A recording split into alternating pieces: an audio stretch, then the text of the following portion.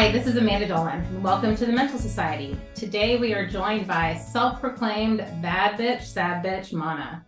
Mana is a quick-witted stand-up comedian, the owner of Claws Out Media and Entertainment, and the creator and producer of Claws Out Comedy. Mana balances her dark sense of humor with nuanced wordplay and silver linings as she delves into sensitive subjects ranging from romantic relationships, dealing with mental health, and sexual assault. Her albums Unstable and Unprecedented are now available to stream on all platforms, and you should definitely check those out.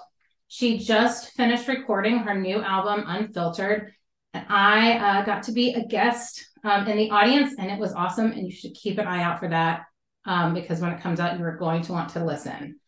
So let's just dive right in. Mana, thank you so much for being a guest here. And like I just said, you recorded your album just this past weekend. It's really incredible to be there. And let me say that your jokes hit maybe a little too close to home for me. So I'm going to start with, you talked about being misdiagnosed when I did. That's actually the name of one of my lead singles is Misdiagnose. So thank you again so much for having me on this show. And thank you for coming to my show this weekend too. Yeah, I'm so excited I got to go.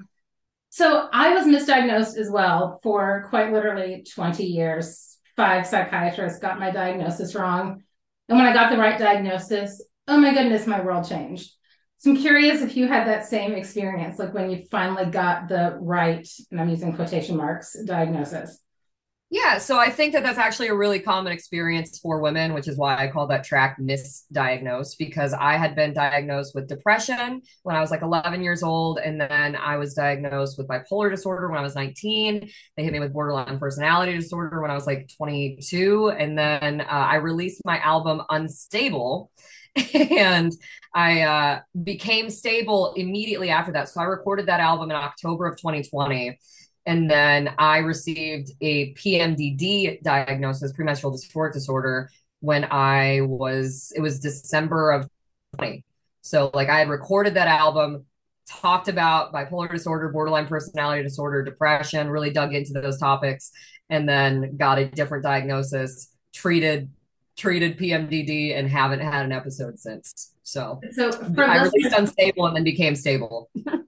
For listeners that don't know what PMDD is, it's basically just like really, really horrible PMS, but like a whole other level. Really, really intense, severe mood swings that would almost border on psychosis. So like when and I talk about this on Unprecedented, but when I got that diagnosis, somebody said to me, "Oh my God, girl, you're so lucky. You just have PMDD." It's like, it's the same dress. We ripped the tag out. Like I earned that bipolar diagnosis. It's not like it was less severe symptoms. The symptoms are the same. We just, changed the label of what it was and treated for it. And also like when it comes to diagnoses and everything that goes along with that, like I think that the hard truth is you have to be so interested and invested in your own health because doctors don't see you for a long time. Mm-hmm. So like when I got that diagnosis, it's because I advocated for myself. So like I had gotten off of the lithium because it wasn't working and it was starting to damage my organs. And so like they put me on something else that interfered with my birth control. And I was just like, no one's paying attention to the things I'm on. My medical professionals are not caring about me the way that they need to. I'm going to figure out myself what's going on. And so like I got off meds with the help of my doctor. Like I told her what we were going to do. I talked to my doctor. I talked to my partner and my roommate at the time. And I was just like, y'all check me. We're going to try this. I was like, I'm not saying we're never going to paint the wall again, but like this wall has been painted since I was 11 years old. Let's see if we strip it down, what is actually here and what we're dealing with. And so I actually had a whiteboard in my kitchen and I had blank days since last emotional incident. And I just tracked my emotional incidents like a workplace hazard. And I kept a journal of everything I ate, everything I drank, everything I did, everything I listened to just try to like collect data about myself and figure out what was going on. And then it turned out I was like, wow, every 23 days I'm wiping the board clean. I have a suspicion. And then I went in and I was like, you need to treat me for PMDD. And she said, yeah, let's try it. And then I haven't had an episode since. So continue with birth control, which is something I was already taking. Just take continuous. Now I'm good. And I shared with you a little, and I've shared, with other listeners, and then some things I've written, that it was the sixth psychiatrist that I saw that finally gave me a diagnosis of bipolar. Um, because I've been depression, anxiety, but nothing, because my bipolar shows up a little differently than like the normal bipolar. I have anxious distress, which is basically just like a really bad panic attack when I have mania. And so Yeah. for me, I can feel when those symptoms are coming on, and I can say, okay, you know what, Amanda, this means you have to take a step back, and you got to get enough sleep, and you've got to eat all the right foods and care for yourself. And I can stop a relapse in my bipolar. And it sounds like, and I know, like I can kind of tell when it's coming, because my sleep changes, my food cravings change, which is weird.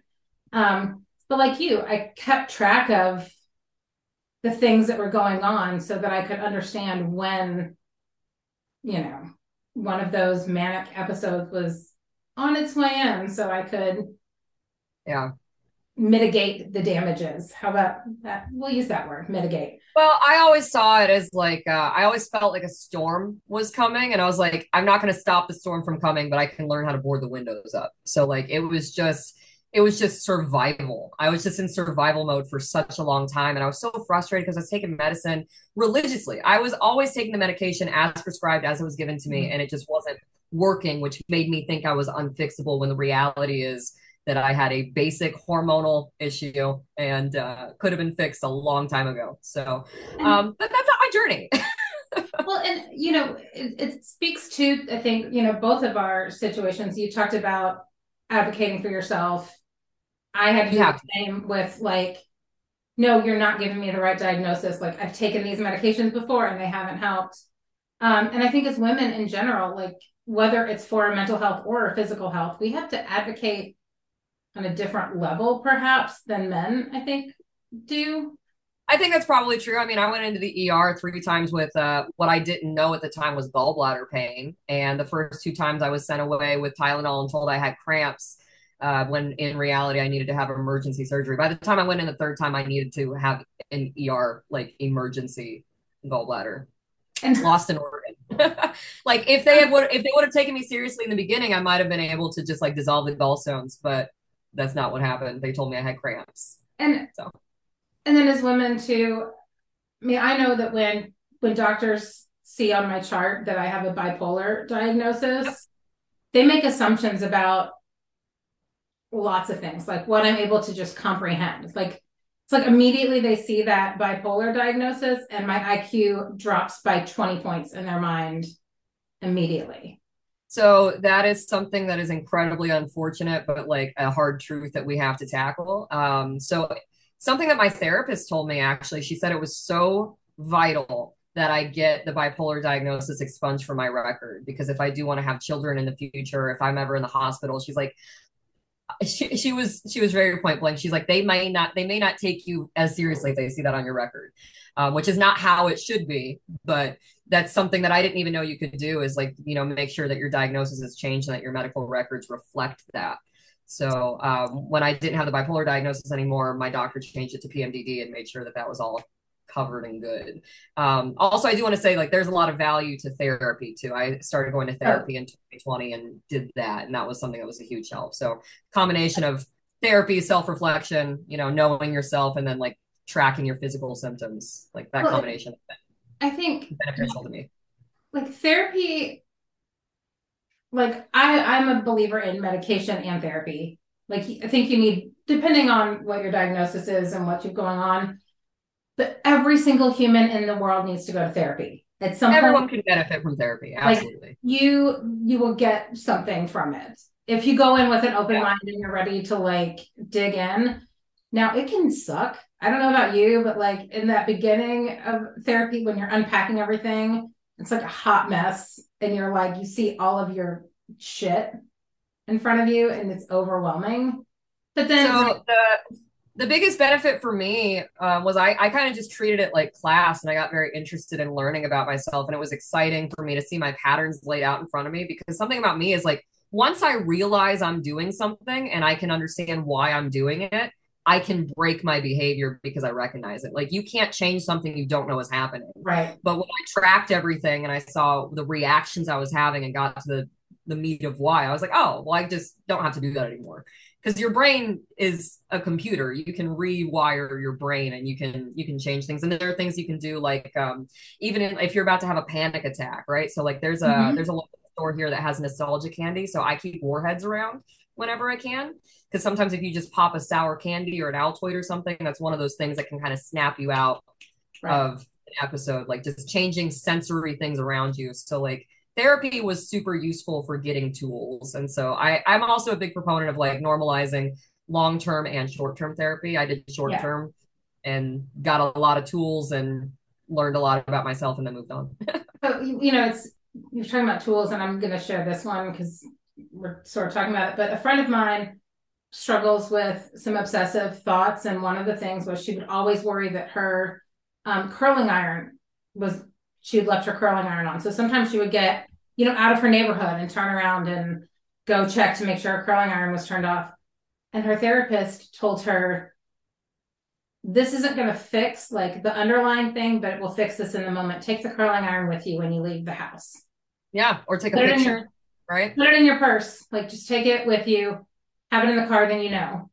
And like that, what a great tool that is. Like it doesn't fix the problem. You still are going to have to dig into the why are you so worried about the leaving the curling iron on. But now you can free up mental space for other things, not stressing out about the curling iron. Well, I think that that's something that maybe we don't realize is like you're allowed to make accommodations for yourself. Like if there's something that's going to make your life easier, even though it might seem silly, just do it.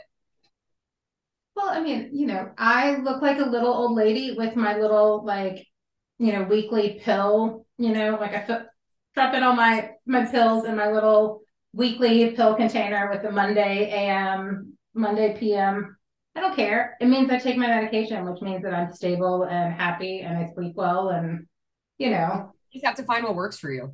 and I think that that's, I mean, with everything, fun works for you, but for both of us having, been misdiagnosed for a good chunk of our lives, like you did and like I did, we knew that something still wasn't right and kept trying to figure out the answer. Um, Yeah, but I'll tell you, like there's relief in diagnoses for a lot of people, and like I've had that experience. Like when I got the bipolar diagnosis, I was like, oh, okay, thank God, I can get better, and that's the kind of feeling you get when you get a diagnosis. When I got that PMDD diagnosis, the rage that came over me because I was like, my God, you just didn't check my hormones, like you just didn't check anything. You didn't take in consideration that I was on birth control. Like you just handed me lithium at 19 because I was a psychology student and I said I thought I had it. Like you're the doctor. I'm I'm in college and I dropped out. but it's Like it's so funny that you went in and said, I think I have bipolar, because when I got my bipolar diagnosis, I was like, no, sir, you are wrong. I am not yeah, that crazy. Because in my brain, I was like, if you have bipolar, then you are really messed up. Like like there were hierarchies of mental illness. well, that's Like, the other thing too. Like I never had delusions. I never heard or saw things that weren't there. Like I just straight up didn't meet the criteria for a bipolar 1 diagnosis. Um, and and they gave me lithium. And like for a while it did work. When I first started taking it, you got something new in your system. I had that in conjunction with an antidepressant. And so like it did change my feelings for a while, right. but then it just wasn't working because I would get triggered by something else, and then I was abusing alcohol because I didn't know what to do with my feelings because I Uh, was a kid. Like when you're 20, you're still a kid. I don't think you're a full grown adult until like at least 25, and probably not even then. But I'll make people that are 25 feel like they're real adults. Well, what's But what's so difficult is like I remember everything that I felt when I was younger. I remember feeling like that person. I remember my thoughts and I just remember thinking like I'm grown. This is grown. But with the power of social media, I'll look back on videos that I made when I was that age and it's like I look like a teenager. I taught my voice is higher. Like I with the ability to look back and reflect more, you can see like, oh, I'm still growing up. I'm still a kid. And when I'm 35, I'm sure I'll feel that way now at 30. But You know, over Thanksgiving, I went to Kentucky where I grew up for my high school reunion. It was our 25th high school reunion. So I mean, like we're, you know, we're real adults, and most of us are married and kids. And I'm looking around this room and I'm like, he's a lawyer, she's a lawyer, he's a doctor, like he's, you know, like, and I'm looking at all these people and I'm like we're like really like adults. When did that happen? And then like I looked at my friend and I'm like, you're you're a cardiothoracic surgeon and you're super smart. But like I remember when you were in like second grade and you threw up all over Miss Watkins' shoes. And like it's funny because you know when time's you not real. it's like but you're like in charge of people's lives. It's like I'm like looking at these people, I'm like, you were a public defender. Like you were responsible for people's lives too. But I remember things about you when you were little. And so even I mean, at just 40, getting through your 20s is just such a fight. Like, I wish I'm yes. trying to be more vocal about that on stage where it's like, it's not going to get better, but it's going to get clearer. Like, you don't know yourself until you're 30. And like something that I was super paranoid about. So my mother always told me that who you are at 28 is who you're going to be forever. And so when Right. I was 27, I was like, oh, I'm not going to be this forever. So I like really started my journey of self improvement when I was 27. So I was like, I had so much self loathing inside of me, and I was like, we're not going to do this for the rest of my life. How are we going to get rid of this? And so like learning to love yourself and learn yourself is something It's, so vital. And just like the idea of like knowing you're going to grow up more. I think when you're in your early 20s, like you think you're grown, and even your mid 20s, you're like, this is it, this is who I am. And it's like, nah, those last 4 or 5 years are really going to do so much for you. Like you won't believe it. and, you know, it's like now that I'm in my 40s, I'm like, man, I grew so much in my 30s. And like Oh that, yeah, I'm like, sure there's so much coming for me. and, you know, I have to say, so what I did for my 39th year was I made a list of 40 things to do before I turned 40. Oh, that's Um, great. and it was really fun. Like it was everything from try 40 new recipes to read 40 books. You know, like there were go on a trip somewhere by myself, like all these really like cool things. And I did not finish the whole list because it was a lot. I But think doing stuff like that for yourself is cool though. Like I'm very dramatic. I had an entire funeral for my 20s. So like I released Unprecedented on 4/29. It was 29 tracks and it was my last day of being 29 years old. And I had a funeral comedy drag show album release party. that sounds spectacular to me. Yeah, one of my girlfriends just had a funeral for her 30s. So like right there, I appreciate Oh, we that. did eulogies. We had a whole thing. I had everybody write down bad feelings and we burned them after the show. I'd written like a letter to myself. We just burned it. And then I kept the ashes in a pink urn. And then when I did the Sorry for Your Loss tour, I actually spread those ashes across the country I on kind the Sorry of for Your Loss tour. love So that. Like, yeah, leave a little bit of your self, your difficulties along the way. Like, well, that was so that's that was a coping mechanism. So I use comedy a lot to cope with trauma. I think that there's a huge psychological benefit to being able to take your feelings and process them through writing in a way where it's like you're not just trying to identify the feeling, you're trying to identify the feeling in a way that makes it relatable and humorous, and like being able to connect with other people directly through that experience is so unmatched for me. Like the entire process of yeah. writing and using comedy as a device to heal. So like you were at my show on Saturday. I Mhm. actually didn't get my dad's ashes. So like I went through this horrific fight with my stepmother, and I did that for narrative purposes because I had so many deaths this year that I just combined death stories because you guys couldn't handle that. I had a few months to handle all the death I had to process in 2022. I wasn't going to do it to you guys in an hour. So Thank you. I just kind of combined those jokes. And also because you guys went through a lot with the other stuff that we talked about. It was very heavy set. It Um, was. so like me getting those ashes was like me trying to cope and do that. And so like at towards the end of the tour, I let other people spread the ashes out. And so that was kind of cool. And that entire tour that I did this year was completely based around my legal date to do mediation with my stepmother. So I did a tour around it. And I mean, hey, look at you like using crappy family stuff to experience our country. If I'm going to have trauma, it's going to be a tax write-off. Look at that. Yeah. What a financially benefit from your trauma. So It's break even. Like, but here's the thing is like our mental health impacts our financial stability as well. Sure. Right. And vice versa.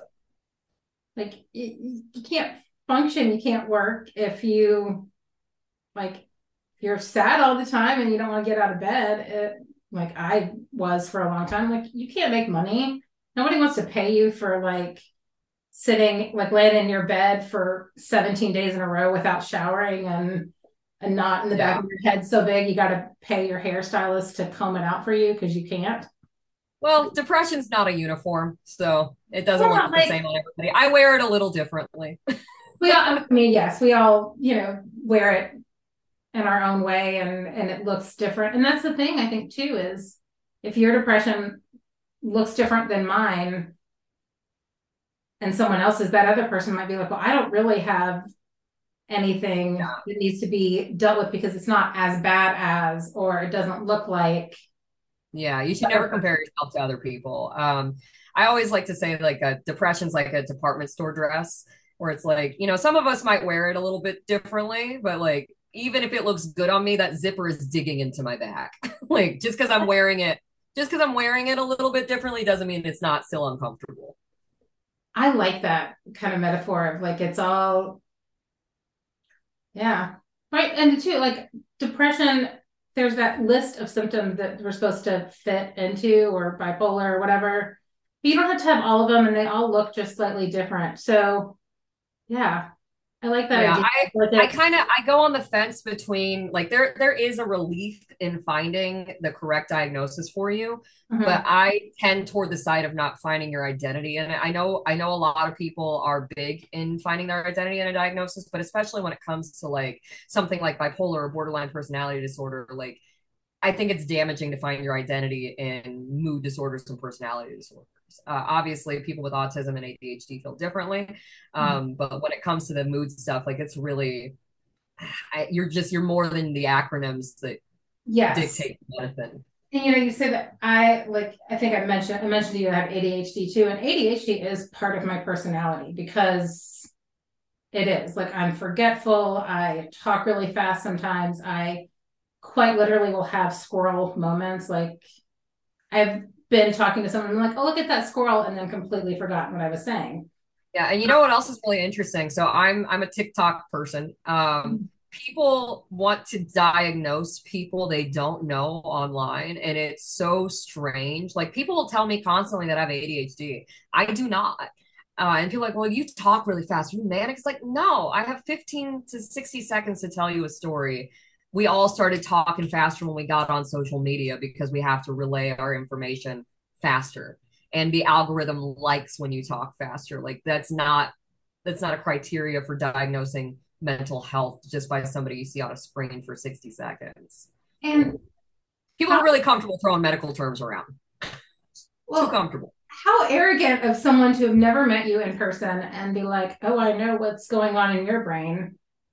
For credit, like for me, for 36 years, I lived with my brain and I didn't know what was going on in my brain. So like, yeah, I would want to throw hands and fight somebody that tried to tell me.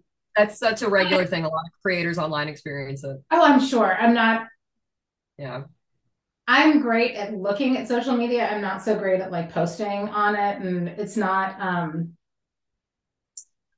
I have thoughts about social media that I think it's great and awful all at the same time. Social media is a gun. It's a tool, but you could hurt yourself with it, Yeah. Yes. Cause it's, And there's Maybe some, a hammer, maybe a gun's too extreme. I mean, but it's, yeah, well, it's, You have to know how to use it and you have to know when to put it down. and I think that's it. Like when to put it down, when to stop that, like, because it kind of like self-harm in a way, like when you're scrolling and scrolling and you start that comparison that we talked about, and oh, this person's better than me because I'm not good enough, because look, like this person who's 25, they own a house and I don't, so they must be better than I am. Well, it's not just the danger of comparison, it's the fact that like your value is then associated with a follower count or a view count, and that's not healthy. So one of the biggest things that changed my life and my daily routine was I don't look at my cell phone in the morning anymore. During the pandemic, I bought an alarm clock because I got frustrated. I was like, the first thing that I see in the morning are notifications in social media, or I'm like looking for notifications. I either want to know if I have them or I'm like, why don't I have them? And it's because like it's the first thing I do when I go to turn my alarm off. You just see everything else that's on your phone Right. screen. So like my social media apps are not on my main page on my phone, and I don't look at my phone until I wake up in the morning. So like I had initially gotten an alarm clock, like a physical like $10 alarm clock and put it Mm-hmm. across the room. And now I kind of wean myself off of that, and I just flip my phone over and have it on the other side of the room if I have to use the alarm. But I just like not looking at social media until you've gotten up and taken care of yourself. Like I do vitamins, cleaning, make your bed, self-care, get ready for the day, and then I enter the online space. So that's been something that's been helpful for me is I'm Yes. not just constantly attached to it and part of it. Like I enter it and then I exit it. Like you have to create your own doorway when it comes to social media and know when to shut it. Yeah, so it's really intentional for you and it's separate from yourself. That like Yes, it's as I think it should be. Like, because there is something that's just like it's become an extension of us, and I don't think that's mhm. healthy. Well, and I have teenagers, and so like Snapchat is a thing, and streaks, and like they Yeah, always have, and it's wild to me because whether it's my kids or other kids, they'll snap someone a picture, and it's like of their forehead and the ceiling, like it's just to respond. It's not like there's no value in that interaction. It's like I just want that like tally. no, your time has become currency. And I mean, it always has been, right? But I think we I give think it it's more away so much, competitive now.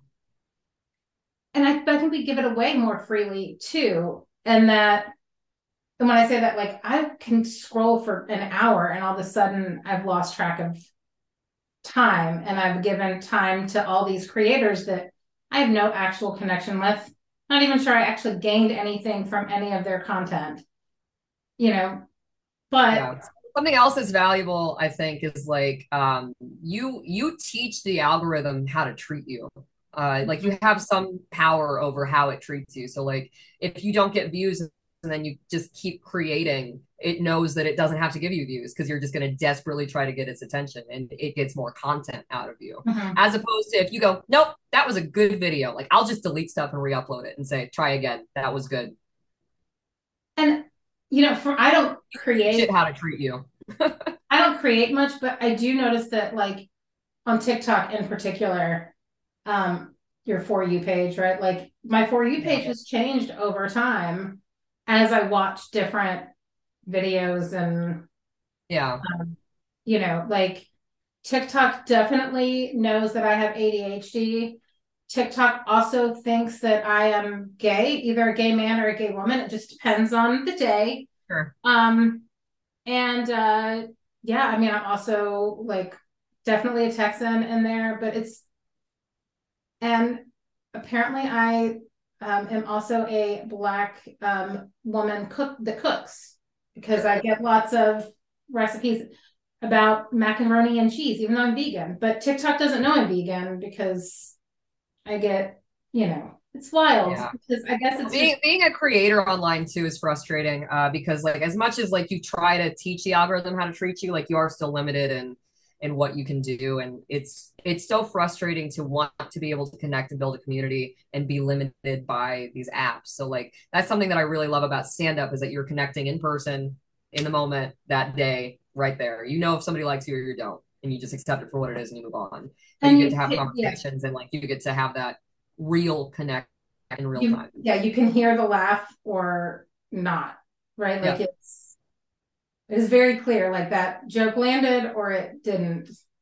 And that gives you information to use when you make a future joke. But on social media, like TikTok, if it doesn't show up in the algorithm, you don't know if people didn't respond to that because If a tree falls in the forest. it's like, was it funny or was it like not? I don't know because I didn't get any feedback at all. Yeah. Well, there's also always the horrible possibility that your video is shown to millions of the wrong people. Which has happened to me before. I've had online mobs come for me because they're upset a woman's talking. Oh, I mean, and that's, I see so many creators that are like, if you are this kind of person, will you please interact with this video so that I get back on the right side of TikTok? And absolutely. There's a little piece. I've done that before. I've been like, witches, come get me. Get me back on the right side of page. Well, and but we've talked about like social media can be difficult and problematic. And also I've made some really amazing friends through social media. Absolutely. It's an incredible tool to build a community. And that's what they're banking on, is you wanting to do that. And so they get the time out of you. And I mean, let's face it, like Facebook, Instagram, Twitter, well, Twitter's kind of a hot mess right now, but Facebook, Instagram, TikTok, they're all making far more money off of us than we'll ever make off of being a creator or anything for them. And well, something that I kind of pivoted to this year. So like I self-produced all my albums, but I also started producing albums under Closet Comedy Records for other comedians this year. So I've made 8, 9 records this year for other comedians because I want people to be compensated for their time. And like through streaming is just another source of revenue to do that. Also, it gives you another avenue to connect with people who will like you. And, the frustrating thing about all of these platforms is that they can disappear at any moment. So when I actually released Unprecedented, I had done like a 4-month promotional period. So I recorded on 12/21, 21. No, 12/21, 22. No, what year is it? Time's not real. I recorded 12/21, 21 last year. Yes, we're coming up on the 1-year anniversary of Unprecedented. So I recorded last year, and then I did like a 4-month promotional period for it. And the week that I was supposed to release it, not only was my album not released, but Unstable was also taken down because I was collateral damage from a lawsuit from other comedy labels. Like they took the entire comedy genre down from Spotify. And then instead of sending out a form saying like, hey, this is what's going on with something else, blah, blah, blah. If you want to keep your content, sign this form. They took it down and then they said, do you want it back? Sign this. And so when my second album came out, it was only on every other platform, but Spotify had removed the entire genre and nobody talked about it. It just disappeared. Really? Yeah. And then we all had to go through a process and sign a form and reinstate our content. And comedians are also valued at a lower rate than musicians. And that's why there's some controversy going on the back end for digital side, because we're not getting writing credits. Well, we're not getting compensated the same way that musicians are, even though our entire job is composing writing. But yeah, and a whole separate thing. But we did do a lot of Closet Comedy Records this year that I'm proud about, that you can go to closetcomedy.com and check out. And they're on all platforms. We are all on Spotify now too. But just like the idea that can disappear is so scary. So it is, and again, live events are nice. Yes. And like live events allow that like personal connection and that sense of community. And I know that, you talked about Claws Out, that's your production company, right? And production company. We're Caddy. Yeah. Oh, Curd. I like that. And Caddy or Catty? Like Catty. I love a pun. I do too. They're like my favorite. But so with that, you work like really trying to talk about like mental health and amplify those voices, right? Is that something? Absolutely. Yeah. We're a very inclusive space. We're diverse. We're really like everybody is safe where we're at, unless you're an asshole, then you can leave. That's like our only rule at all of our events is don't be a dick unless it's funny. I think that's a pretty good rule It's in pretty general. easy.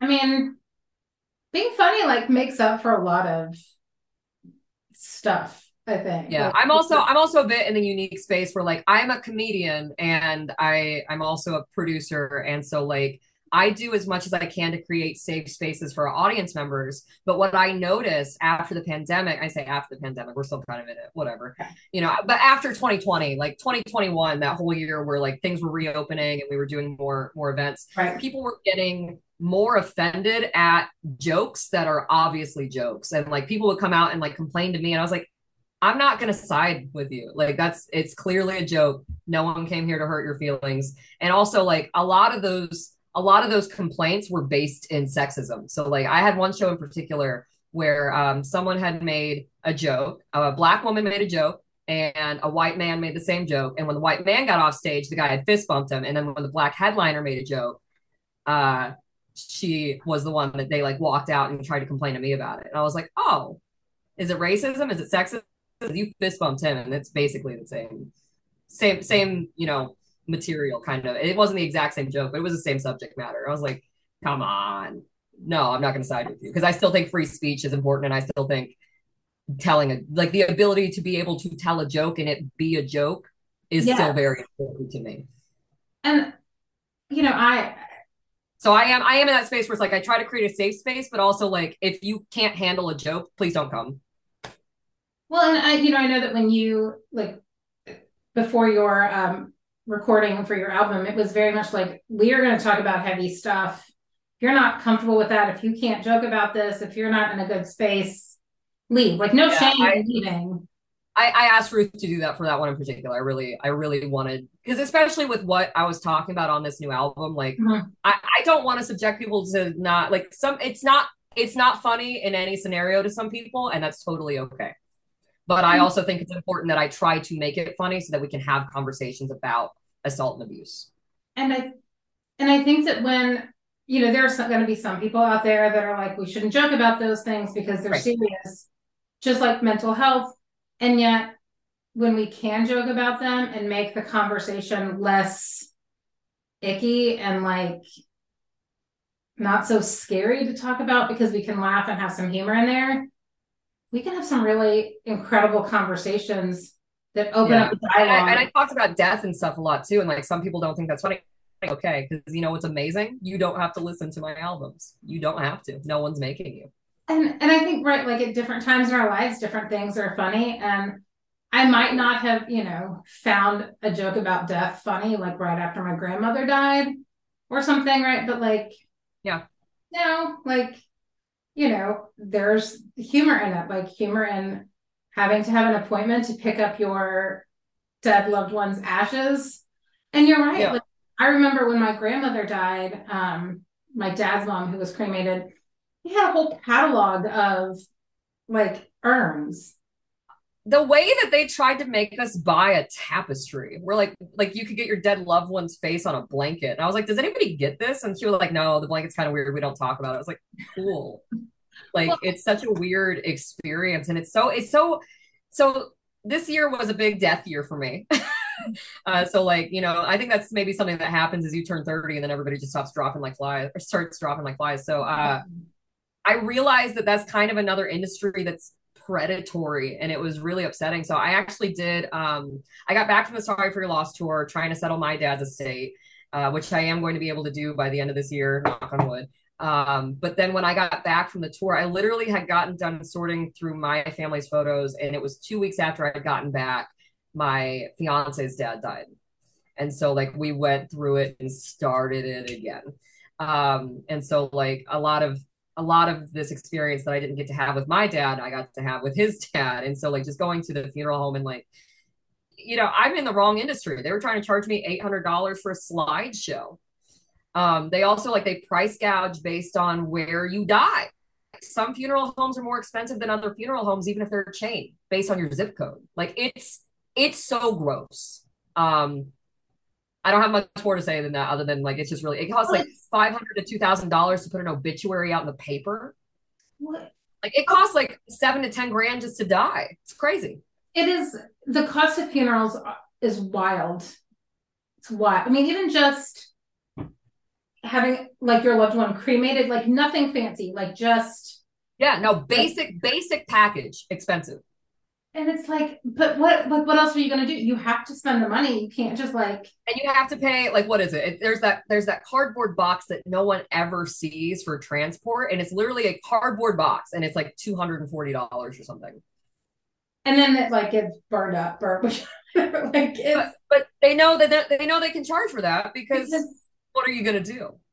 like what I'll just take them myself here, like have them sit in my front seat. No, like you, I guess you could ride in the HOV lane if they're sitting in the front seat next to you. I It's don't know. it's a horrific experience, and it's so weird that it's not streamlined yet. Like we are all going to die, but there was so much confusion when with every death I've experienced this past year. Like every experience was different, and like everybody was disorganized, and it's like why is this not like an assembly line? Like why is there not somebody to clearly explain this is what the process is, this is what's going to happen next, and like to walk you through it?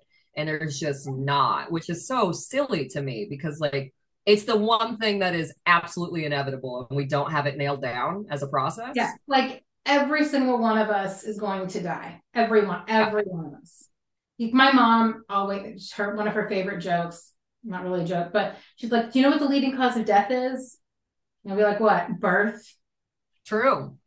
Okay, you're not wrong because literally being born is going to cause you to die, right? Like, but right, I mean, you go in after a loved one is has died and you're overwhelmed, right? Like you're just trying to navigate life in this moment dealing with grief, and all of a sudden there's a book put in front of you that has caskets that are, the basic one that's like, I don't know, Who's 2000. getting buried? Who's getting buried anymore in this economy? Right, but like you look at it and it's like, oh, but are you a bad loved one if you don't spend the $5,000 on a casket or $10,000 with the Well, special. that's another one of those things though, where it's like if we would just take it upon ourselves to plan our own death, we wouldn't have to leave that for our loved ones. Like that would be the best kindness you can do for someone you love is to plan for your death and like have stuff in place so that they don't have to worry about it. Like I went through absolute hell this year with my stepmother because the other thing that's really difficult to acknowledge is like you don't just grieve your loved one. Sometimes you grieve who you thought somebody was. And so, like, sometimes the hardest part of death is dealing with the people who are still alive. Oh, 100%. Yeah. And like my I think I kind of shared, my dad died when I was 19, so a million years ago now it feels like, and I'm still learning things about him that I didn't know when I was younger, that like, oh, well, that explains some things about my dad, or you know because I was 19 when he died, which meant that I have, and I'm 43 now, so it's been a lot of years, but also when you're 19 you idolize your dad, especially like when he'd been sick for so long. And so now I'm like hearing stories about like how he, hopped from job to job to job, and that like my mom was the stable one. And it's like I always thought my mom was the unstable one. Like she had this stable career, but like Oh, isn't it the worst to learn your parents are people? I Isn't that know. I'm just like, horrible? how dare you be a person?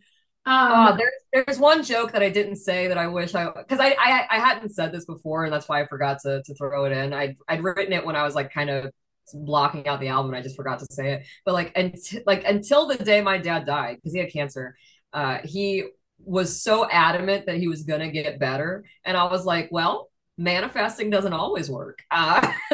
We should maybe talk. That's the one joke. It's funny. It's funny. I thought, I For the mean, next one. For the next one. but it's no, but I mean, and there's so much life we don't plan well enough for, and death either. And I think, all of life we don't plan well for because we're not taking care of our physical health, our mental health, our spaces, our relationships. We're so focused on, I don't know, I think the hustle culture is getting in the way of people enjoying life. And I think that there's great Well, things. we have to though. We have to because we're in a horrible recession that they didn't allow to I happen. mean, yeah, because you got to have money and everything is ridiculously expensive. And this is how old I am. I took my partner and my kids to dinner last night for his birthday, and we went to Olive Garden because that's where they More decided. family matter. Yes, exactly. And so we get there, and I haven't eaten at Olive Garden in a long time, and I open it up, and it's like the choose your own pasta thing, and I look at it, and it's $12.99, and I was like, when did this become $12.99? It used to be $8.99. Like, what happened? And I'm like, oh my god, I just complained about the prices. One, like, am I that old that I'm complaining about prices at restaurants? And two, no, really, it's like 1.5 times as expensive as it was like 2 years ago. But I wish that people would be more honest about what's about to happen in 2023. I think it's going to be really bad. I'm not. I'm, I don't want to add to anybody's doomsday anxiety, but just like factually, actually, it's gonna be rough. a lot's gonna happen in the next couple of years. It's gonna be overwhelming, and I think it's gonna impact a lot of people's mental health, which Yeah. is Well, because it's going to impact people's finances, which is going to impact the connection that they have and the ability that they have to get resources and to get help. So there are a lot of free things out there. That new 988 number I think is great for oh national yeah. line. There are some things available, and Claws Out is trying to create more of a tip economy. In conjunction with the other bigger shows that we do that are ticketed events. So we are going to try to start creating more kind of tip shows in 2023 because I still want people to have safe spaces to be and to, congregate and to like enjoy comedy, right. Especially like when times are dark. I think it's important to have comedy. And while entertainment is kind of a luxury thing, I still want people to have access to that. And especially for comics too, it's important for us to have an outlet where we can speak and tell jokes and be in front of people. So there is a value to just getting people in a room creatively. So we're trying to add a little bit more in 2023 for that as well. But we do have our big productions. We've got a big Claws Out comedy and drag show on January 19th. I'm going to do a big Marvel themed show on February 16th. Like we're doing some big cool things. We're bringing a new variety show into Fort Worth in February, which will be kind of like a cattier, sassier Whose Line Is It Anyway? So we're doing a lot of different show formats and trying to branch out into different kind of forms of entertainment and different levels of access to that entertainment. So and help make sure that both consumers get the entertainment and that experience, but also that the creators, the performers get to share their things and make money. Yeah. Which, so, drag shows do it all the time to work for tips. Like I've done some tip shows in the past as well for stand-up when we were like first starting. But a lot of the comics that we get are who've been on TV. Like, I'm sorry, you got to pay $15-20 to come to the show. It's a really good show.